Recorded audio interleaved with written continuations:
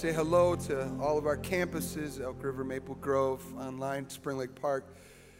God has been doing a great thing as we've been in this series, The Space Between, and Connect groups have been gathering all over the North Metro and many different places. I saw a picture of one of the hashtag photos that went out this week. People are in Stillwater gathering together, and I love it. I also know people are capturing what's happening now through our online service. We had a brother that was in Pakistan last week watching us live stream, and part of the Emmanuel family, and you'll get to hear from him a little bit later, but it was pretty cool deal. We've been looking at John chapter 10, and Jesus promised that as the Good Shepherd, that he's come to give us a rich and a satisfying life, a sense of a full life, a Zoe life, nothing missing. And there's sometimes a gap between where we are and where the life that Jesus promised is. And so we want to bridge the gap, and there's a space between that. And the three big ideas that we've looked at so far are in your bulletin. You'll see them in the notes in there. But the three big ideas so far is, one, listen to the Good Shepherd and follow him. We've got to listen to him, and we've got to follow him if we're going to discover the life that Jesus has for us. Secondly, rest is God's way to keep us healthy and connected to life. Rest is God's way to actually get to that. And then last week we talked about friends are the delivery system for life. So if we're going to experience life, we need friends. Turn to the person next to you and say, I need a friend. You never know who you're sitting next to, right? You know, you might know them, you might not.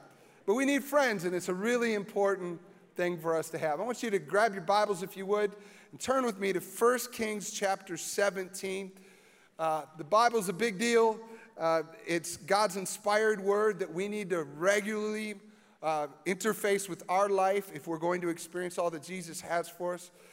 And in 1 Kings chapter 17, we're going to be talking about Elijah, who's a prophet. He's a prolific, historic, well-known figure in the Old Testament. But if you don't know much about the Bible, let me just give you kind of a little lead in before we go into 1 Kings 17.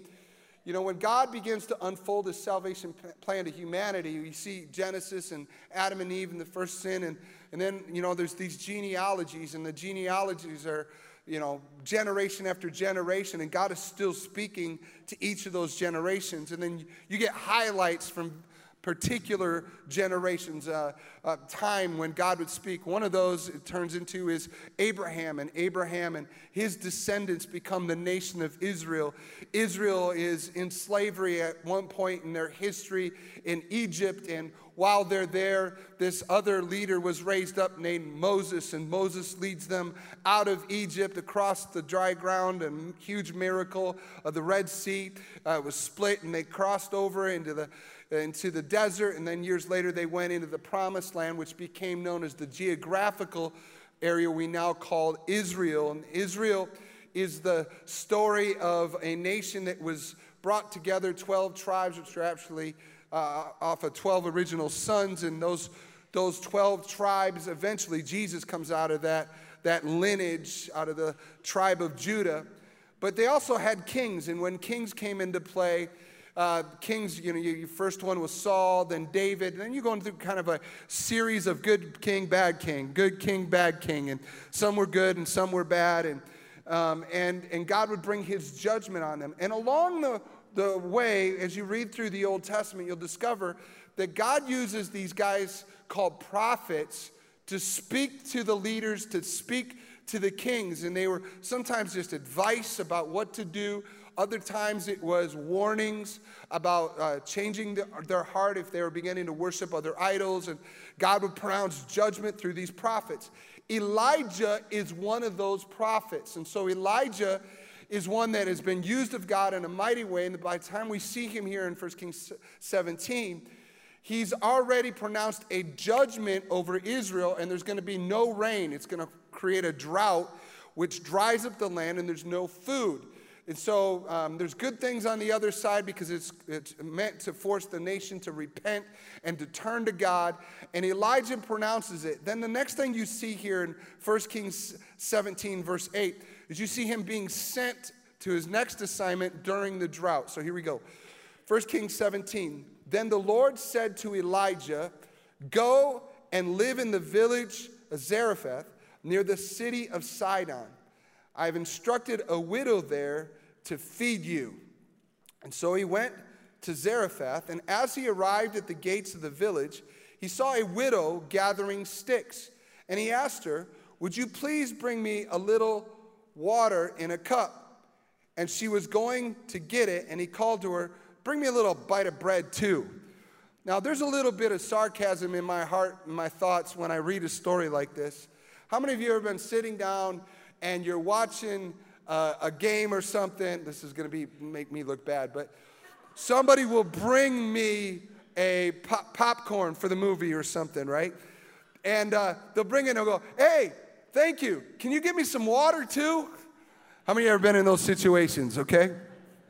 And you're like, "Get it for yourself. You know, I just gave you one thing. Now you want me to go back upstairs and get something else." And this widow is out there, and, you know, she's nice enough to get him a cup of water, but he's like, "And give me some food too." Now, I don't know what the widow was really feeling like. I'm reading into the story a little bit, but I'm assuming that she's not real happy about this, but she's a good person. And it says in verse 12, and she said, "I swear by the Lord your God that I don't have a single piece of bread in the house, and I only have a handful of flour left in the jar, and a little cooking oil in the bottom of the jug. And I was just gathering a few sticks to cook this last meal, and then my son and I will die." Now, how many know she just turned this whole thing into another thing? I just wanted some water and some bread. You know, what? I'm going to die, and you want to take it, you know. She just turned, it's like a whole different experience that's taking place here. Now, as Elijah has declared this drought, and it's killing people, he's actually now face to face with one of the individuals that's experiencing the dark side of that judgment. And the truth is that sometimes people get caught up in a larger drama, and it's not a personal thing. It happens in nations. If you go around the world, and there's corrupt governments everywhere, but there's really corrupt governments where money is being funneled through relief organizations to help people in other nations, and the government takes that money for themselves, and the people starve. That's what we're dealing with in North Korea right now. There's been starvation of the people. In this situation, God is bringing his judgment to Israel because the nation as a whole, and especially its leaders, have disobeyed God. And so there's judgment. This woman is feeling the pain of that judgment. It wasn't her fault. She didn't do anything wrong. But nonetheless, she's in a place where she has nothing left. She's gathering sticks to cook, and the last meal with a handful of oil and flour. And here's the truth. The truth is that we are all surrounded by limitations, limited circumstances, limited possibilities, and our own inner limitations. This widow's not different than all of us.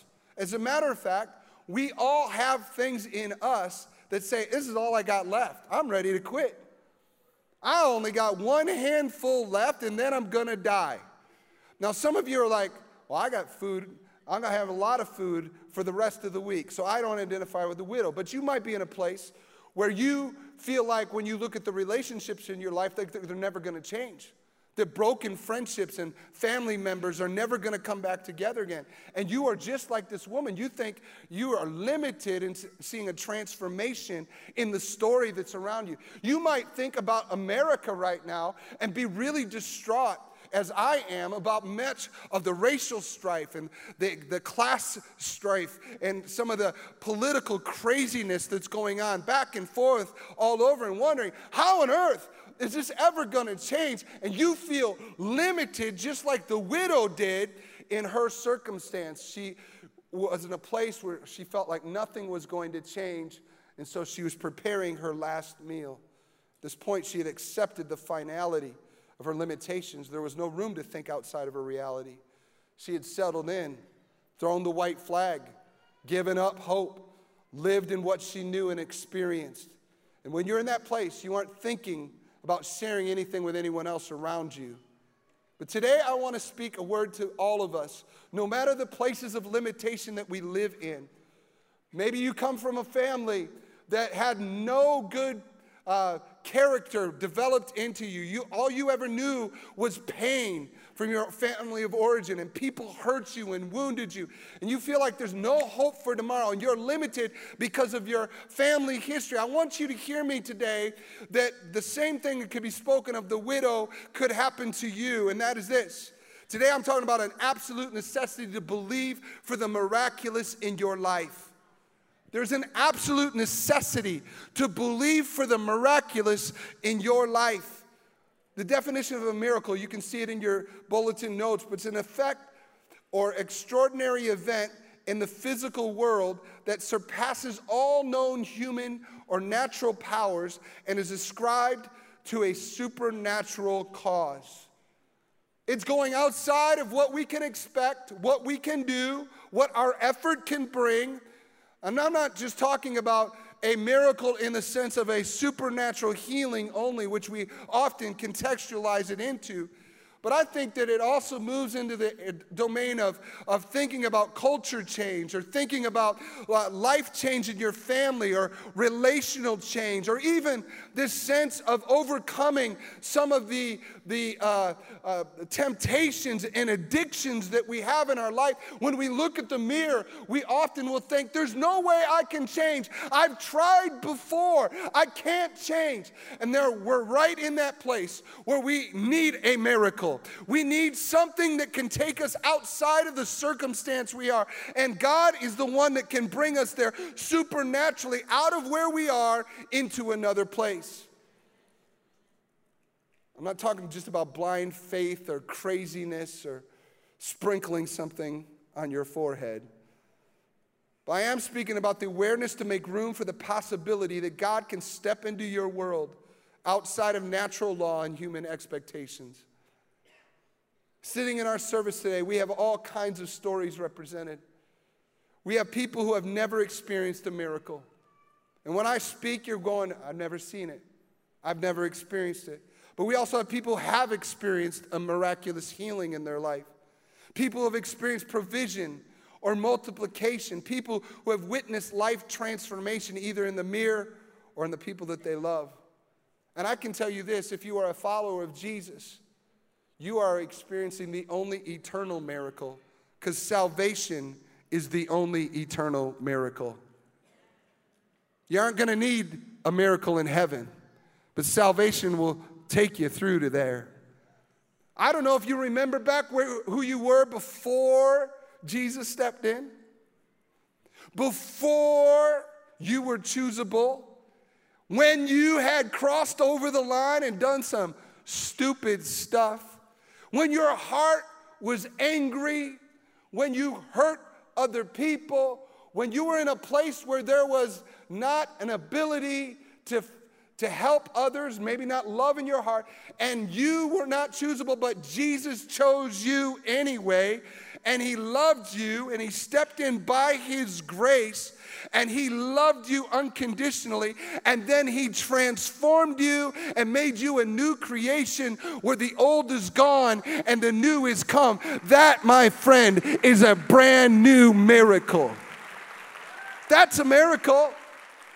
Well, we don't think about miracles that way. Sometimes we categorize it into some other category, and we need to understand we are miracles. Just to even be where we are, it's by his mercy. Turn to the person next to you and say, you're sitting next to a miracle. You are.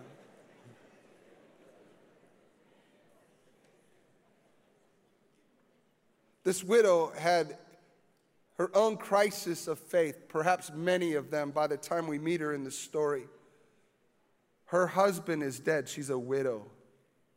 She probably had prayed for him to live, and he didn't. I don't want to diminish at all the deep frustration, disappointment that can settle in when we've asked for a miracle and it didn't happen. But I do want to say this to you. Just because all the things didn't happen that you wanted to have happen doesn't mean the entirety of your future is shut down and you will never experience another good thing again. but in the corridors of your heart, in the emotional, mental world, we can close the door to the possibilities because of our own pain. We do that in our relationships when other people reject us and hurt us. We close the door and we don't let anybody else in because we don't want to be hurt again. Anybody know what I'm talking about? And so we do that with God. We're in relationship with Him, and we can close the door to Him and just shut Him out. For this widow, she had already experienced the death, and her son is sick. I'm not even going to preach on the miracle that happens later on, because her son ends up dying, and he gets raised from the dead. But her son is sick by the time we meet her in the story. And so not only is her husband gone, she has no food, she has no way to get some more food, but now this man of God steps in, and I want you to hear, God is intervening into the story, not because she looked for him, but because God looks for you sometimes, even when you're not looking for him. Are you hearing what I'm saying today? He might be looking at you and you didn't expect it. You're not even looking.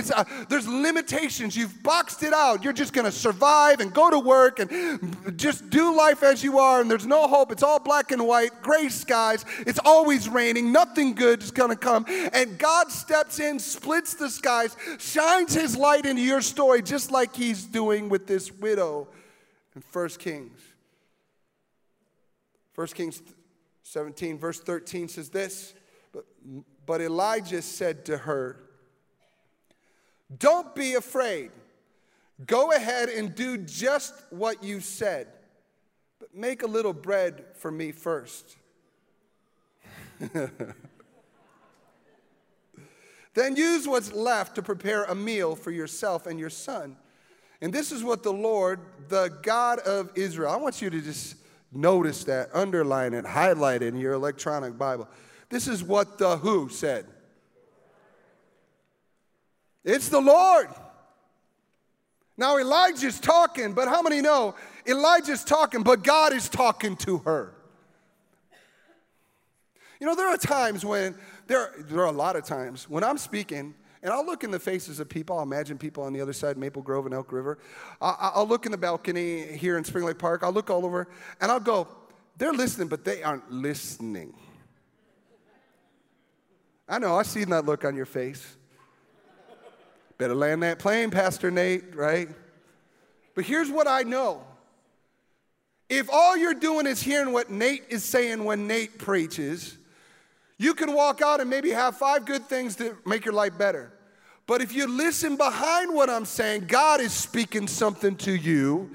And when he speaks something to you, you better take notice, because he's the creator of the universe. So Elijah is declaring, God is saying something to you, for this is what the Lord, the God of Israel, says.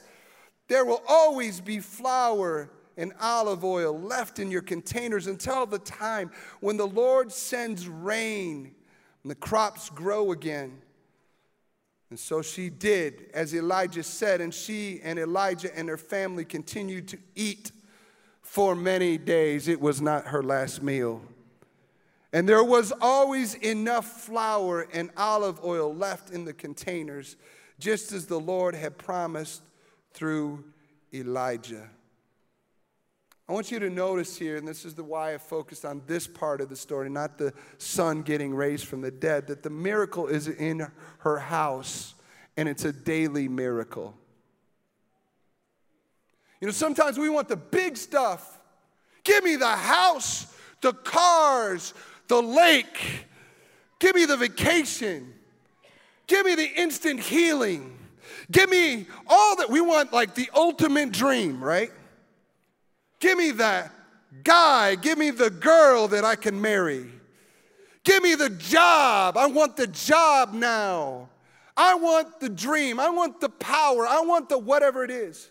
And then here we discover that God is very interested not just in the big stuff, but in the daily stuff. He's interested in your house. He's interested in who you are. He's interested in the normal. And we're expected to still be faithful with the normal. If she would do what he's asking her to do, then God would daily give her what she needed. A little reminder, kind of an echo of the Israelites who were fed daily by manna. And if they tried to jar it up, it would spoil. They needed to freshly look for him new every single day. If you want a miracle in your life, I'm asking you, do you only want it for one Sunday morning, or do you want one for your entire life? Every single day, every time you get up, letting God discover and reveal to you that sense of a true miracle in your life. There's opportunity in your house. Not just in God's house, but in your house. What do you have? She had flour, oil, sticks. Moses had a staff. Jesus used a little boy's bread and fish. But miracles start with you and what you do have. Some of you here today are like, I don't have anything, Pastor Nate. You don't understand, I've lost it all. I never had anything. I don't own anything. But you aren't really thinking about what you do have, because God starts with what you do have, not with what you don't. He starts, it's not like, I'll get a miracle when I get a job. No, starts with where you are right now. You have clothes that he's given you, and the neighbor next to you is glad you have clothes on.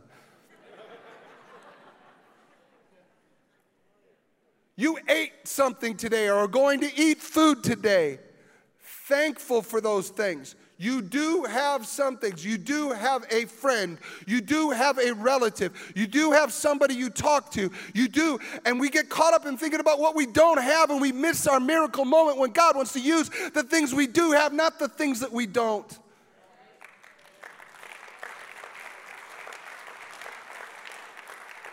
It starts with what you already have and who you already are. And I want you to know, it's weird, but in verse 13 he says, Elijah says, don't be afraid. Go ahead and do just what you said, but make a little bread for me first.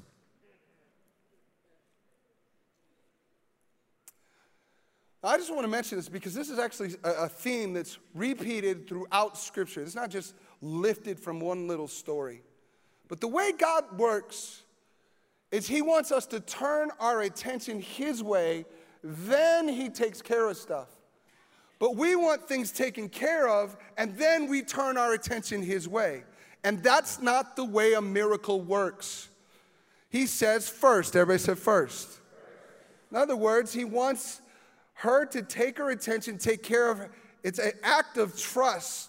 She's got a little bit left over for her and her son, but she has to splice it up to give it to him, which means she would have less in the natural law of order.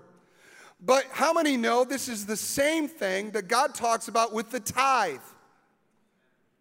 When the tithe is talked about in the Scripture, the first 10%, the first fruits, were to be given to God. And if you give it to God, then he'll take care of all of your other stuff and bless the rest of what you have. But if you try to keep it to yourself, then you miss out on that blessing. Okay? Here's the challenge. God doesn't want your money. He doesn't. He wants your heart. And the challenge we have in our country is so full of anxiety because we're trying to hold everything together. We're trying to take care of ourselves first, and then we want God to rescue us out of what we didn't have him lead us into in the first place. But if we could stop and let God begin to lead us, that's why if you give God the first 10 cents of every dollar that comes in, he'll take the 90 cents left over and help it go further than a dollar kept in your own pocket. And listen, he takes care of his kids. And it's not about the money, it's about your heart. If you and I can learn to say, God, I don't know how to get where I need to go. It's overwhelming to me. I can't make it all work together. There's not enough hours in the week. But I pause at the beginning of a day and I say, God, my life is yours. If I look at what he gives me financially and I give him 10%, I am now trusting him with the whole. Otherwise, I'm trusting myself with the whole, and I can't hold it all together by myself. So this is why Elijah said, you've got to Give it first. Everybody said first. The God of more than enough will come in, and an everyday miracle will happen. Verse 15. So she did as Elijah said. And she and Elijah and her family continued to eat for many days. And there was always enough flour and olive oil left in the containers. And just as the Lord had promised through Elijah, it happened. She did it just as he said. And God is into the details. The thing I love about this story is that God actually cares about a widow who is an insignificant person in the whole nation to us. But to God, he notices an individual. And that's just how Jesus is. Matthew 10, Jesus says, and the very hairs on your head are all numbered. So don't be afraid. You are more valuable to God than a whole flock of sparrows. Don't be afraid. You're more valuable to God. He's interested in you. He knows how some of us have a lot more hair in our head than others. Some of you got up this morning and you spent an hour just dealing with the volume on the top of your head, that hair explosion thing. And others of you, you just got up and bicked it. I don't know, it doesn't matter about the actual physical numbers of hairs. He's deeply interested and cares about you. He sees you. In fact, turn to the person next to you, look him in the eyes and say, he sees you. He sees you. He notices you. He's interested in you. And when we talk about miracles, we're not just talking about the big things, we're talking about the small things too.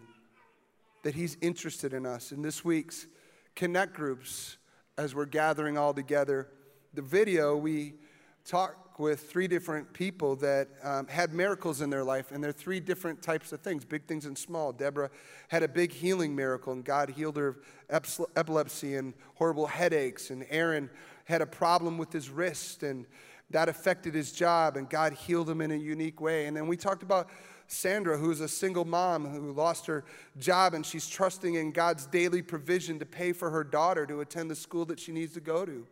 And each of them had different circumstances, and God notices them all. And so we're not talking about just if you need a physical miracle because you have a disease, although we believe that God will heal. But we're also talking about the challenges that everybody goes through at different stages of your life, and learning to lean in and believe in what Jesus can do. Often we can think, I don't need a miracle. I'm all right, Pastor Nate. Thanks. That's a great message today. But I don't need a miracle in my life. But we aren't considering something really important. We're not only receivers, we are ministers of miracles. We're meant to believe for miracles in the people that are around us. Jesus in John 14 said, I tell you the truth, anyone who believes in me will do the same works I have done, and even greater works, because I'm going to be with the Father. You can ask for anything in my name, and I will do it, so that the Son can bring glory to the Father. Yes, ask me for anything in my name. Love that. Jesus, he says, anyone who believes in me will do the same works I have done, and greater works. Not only is Jesus a miracle worker, but he wants to do miracles through you. And it starts with belief. It starts with the sense of opening that door back up to the supernatural. That God would possibly go outside of our limitations. Moses said, I can't talk, I stutter, I can't speak. He was coming up with his obstacles, his limitations. But God said, who gave man his breath, his lips, his ability to speak? God says, I'll go outside of your limitations. And we have to believe, everybody said believe. Believe that God will not only want to work in our life, but in the people around us. And he will use you to be a part of his miracle.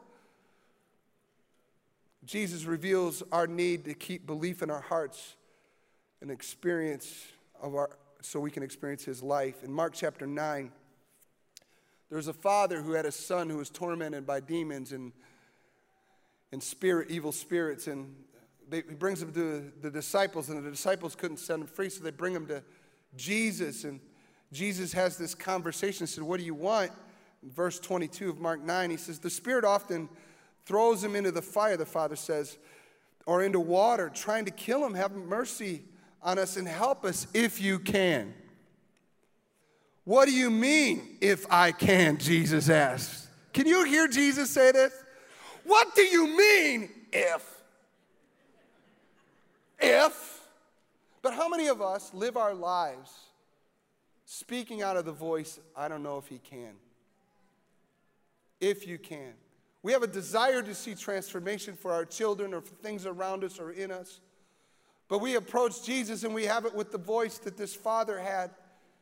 Jesus said, what do you mean if I can? Jesus asked. Anything is possible if a person believes. In fact, say that out loud with me. Anything is possible if a person believes. The father instantly cried out, I do believe, but help me overcome my unbelief. See, Jesus is declaring something to an individual that he would also declare to us. Anything is possible if a person believes. Well, belief in the supernatural, the miraculous possibilities of Jesus is essential. You have to have belief. Is there a space between where you are and the miraculous in your life? Could your house, your family, your friends, people under your influence experience a miracle if you believe? Are you living in your possible or God's possible? Ask that question. Are you living today in your possible or God's possible? Who do you believe? Where is your trust placed? Following the Good Shepherd requires growth in embracing God's possible. And Jesus allows for something. It's very interesting in this story. He allows for our unbelief to be redirected to him. The father in verse 24 said, the father instantly cried out, I do believe, but help me overcome my unbelief. I do believe, help me overcome my unbelief. We would be lying if we said we don't have both things running in our head at the same time. So what we have to do is declare, I do believe, Jesus, you can do this. I have a part of me that is living in unbelief.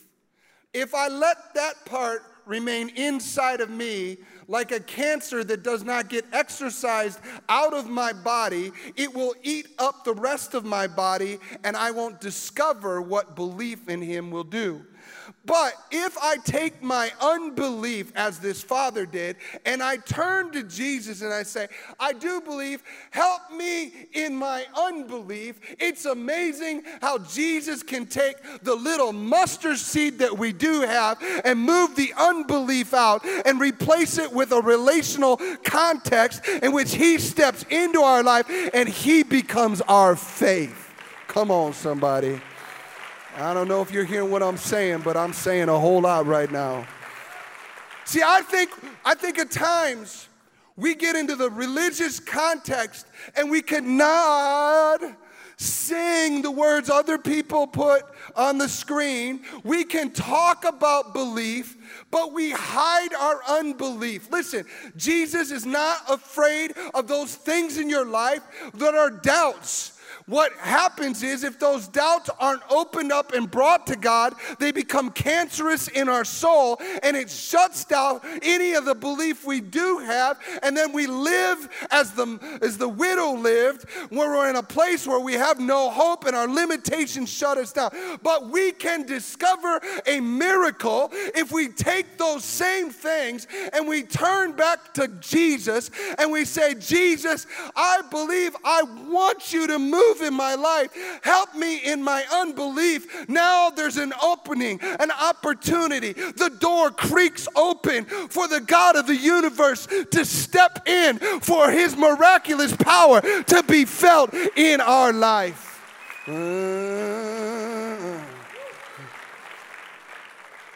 There is a need not just to hear from a preacher, but for you to talk to your Savior about your beliefs and unbeliefs and say, I believe a little bit.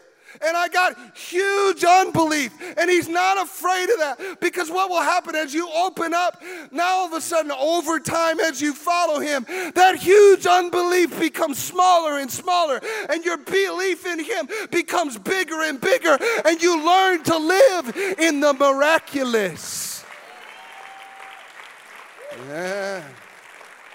Hebrews 12:2, but we do this by keeping our eyes on Jesus, the champion, who initiates and perfects our faith.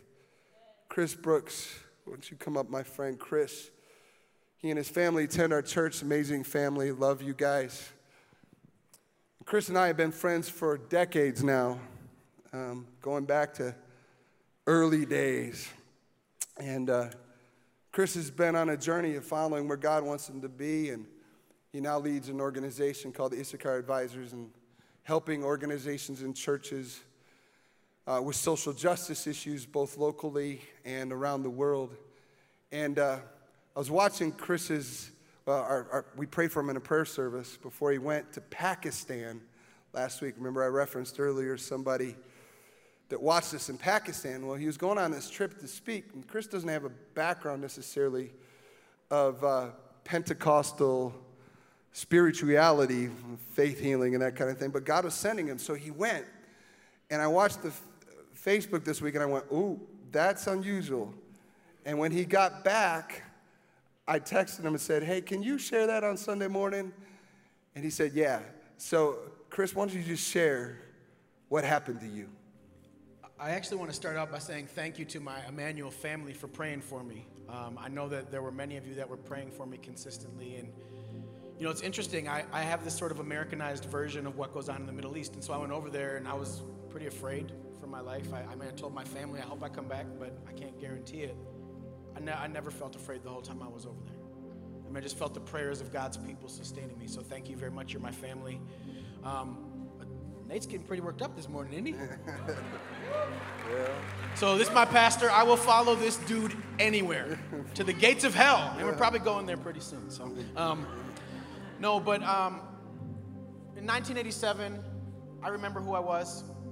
Gave my life to Christ 30 years ago. Been a Christian for 30 years. I remember who I was 21 years ago when I married my wife. I was a better man then, praise the Lord. I remember who I was 17 years ago when we had our first child and started building our family. 13 years ago, I was officing with Pastor Nate down at North Central University. I was leading a youth ministry foundation at the time. And while we were down at North Central, hanging out together, renting out the Metrodome and bringing in Reggie Dabbs and doing all kinds of stuff, a child was born in Pakistan 13 years ago, and he was born deaf. And I don't know what happened over the last 13 years of his life. I don't know what got him to the place he was when I met him 5 days ago. But when I met him 5 days ago, he was in slavery, still is, in the brick kilns in Pakistan. Met hundreds of children that are in slavery, by the way. He's still deaf, he was. And I would imagine that when he woke up that morning that we met, his prayer was something like, God, I need a miracle. Can you imagine being deaf in slavery in a nation where less than 2% of the population believes in Jesus? That'd be a terrible thing to face every day. So when we got there, I was there to preach a healing crusade. I didn't even honestly know what a healing crusade was when I went, but they called me, the pastors in Pakistan, so I went and we preached, we prayed. When we prayed for this kid, I was terrified. I was like, what if everything's the same? And so Pastor Tariq, who brought me down, and we laid our hands on this kid and we started praying. And Pastor Tariq was saying the name Jesus. And all of a sudden the kid looked up kind of astonished and he said, yeah? And Pastor Tariq said, Jesus. And he said, you? And he couldn't see it. He actually couldn't see Pastor Tariq. Pastor Tariq was on the side of him. So he couldn't have been mimicking his mouth. So Pastor Tariq said Jesus, and the kid said, Jesus. With this astonishment in his eyes. He had been deaf since birth. The first word he heard was Jesus. Getting goosebumps just talking about it. His life is going to be different forever. You know, verses like, before I formed you in the womb, I knew you. I mean, they probably have a different meaning now to him. my life will never be the same. And, you know, as Nate and I have been talking about this message, he's got a couple of questions I think he wants to ask you guys related to this story. So I'm going to go back to Pastor Nate. Sorry, would you give it up for Chris? Just that story of faith. Got the preach in him too. He was about ready to go into preach. I know that. I want us to respond to our opportunity. You might be the widow. You might be the one that's tried. You might be the one that's got limitations, and you know God is pushing you, nudging you to believe, and to take your unbelief to Him as well. And I'm going to just challenge you, not just to have some big spiritual leader come and lay hands on you, but for you to reach out and touch and believe and talk to God today. So on all of our campuses, I'd like you to stand with me. What I'd like you to do, I'm just challenging you to do, is to step outside of your normal boundary, if you will, normal limitation, and come to God. We're going to take about 5 minutes where we just go after God in worship. But it's not just singing somebody else's words. It's actually a heart conversation between you and God, where you're saying, God, I believe in you. Help me in my unbelief. You're having that conversation with Him, and then let God begin to lead you and open up the mosaic of opportunities of what God might want to do, not only maybe in your life, but in the people around you, and the miracles that God may want to do that maybe you've stopped believing for. You stopped believing for that wayward son or daughter. You stopped believing for your neighbor. Maybe you stopped believing for transformation in our culture, whatever it may be. You can begin to, as you follow Jesus, go open it up. Help me to see what you see and to follow Him. And He'll say, follow me. And our first step is turning to Him. So as we begin to sing, we're going to disconnect from our live stream here in a moment. But what I'd like you to do is I'd like you to step out of where you are. Maybe go 2 or 3 feet to the right, or come to the altars, or go to the back of the balcony and just begin to worship. I'll close us off here and do a dismissal prayer in a few moments. But I want to challenge you. Let's go after God. Let's worship Him.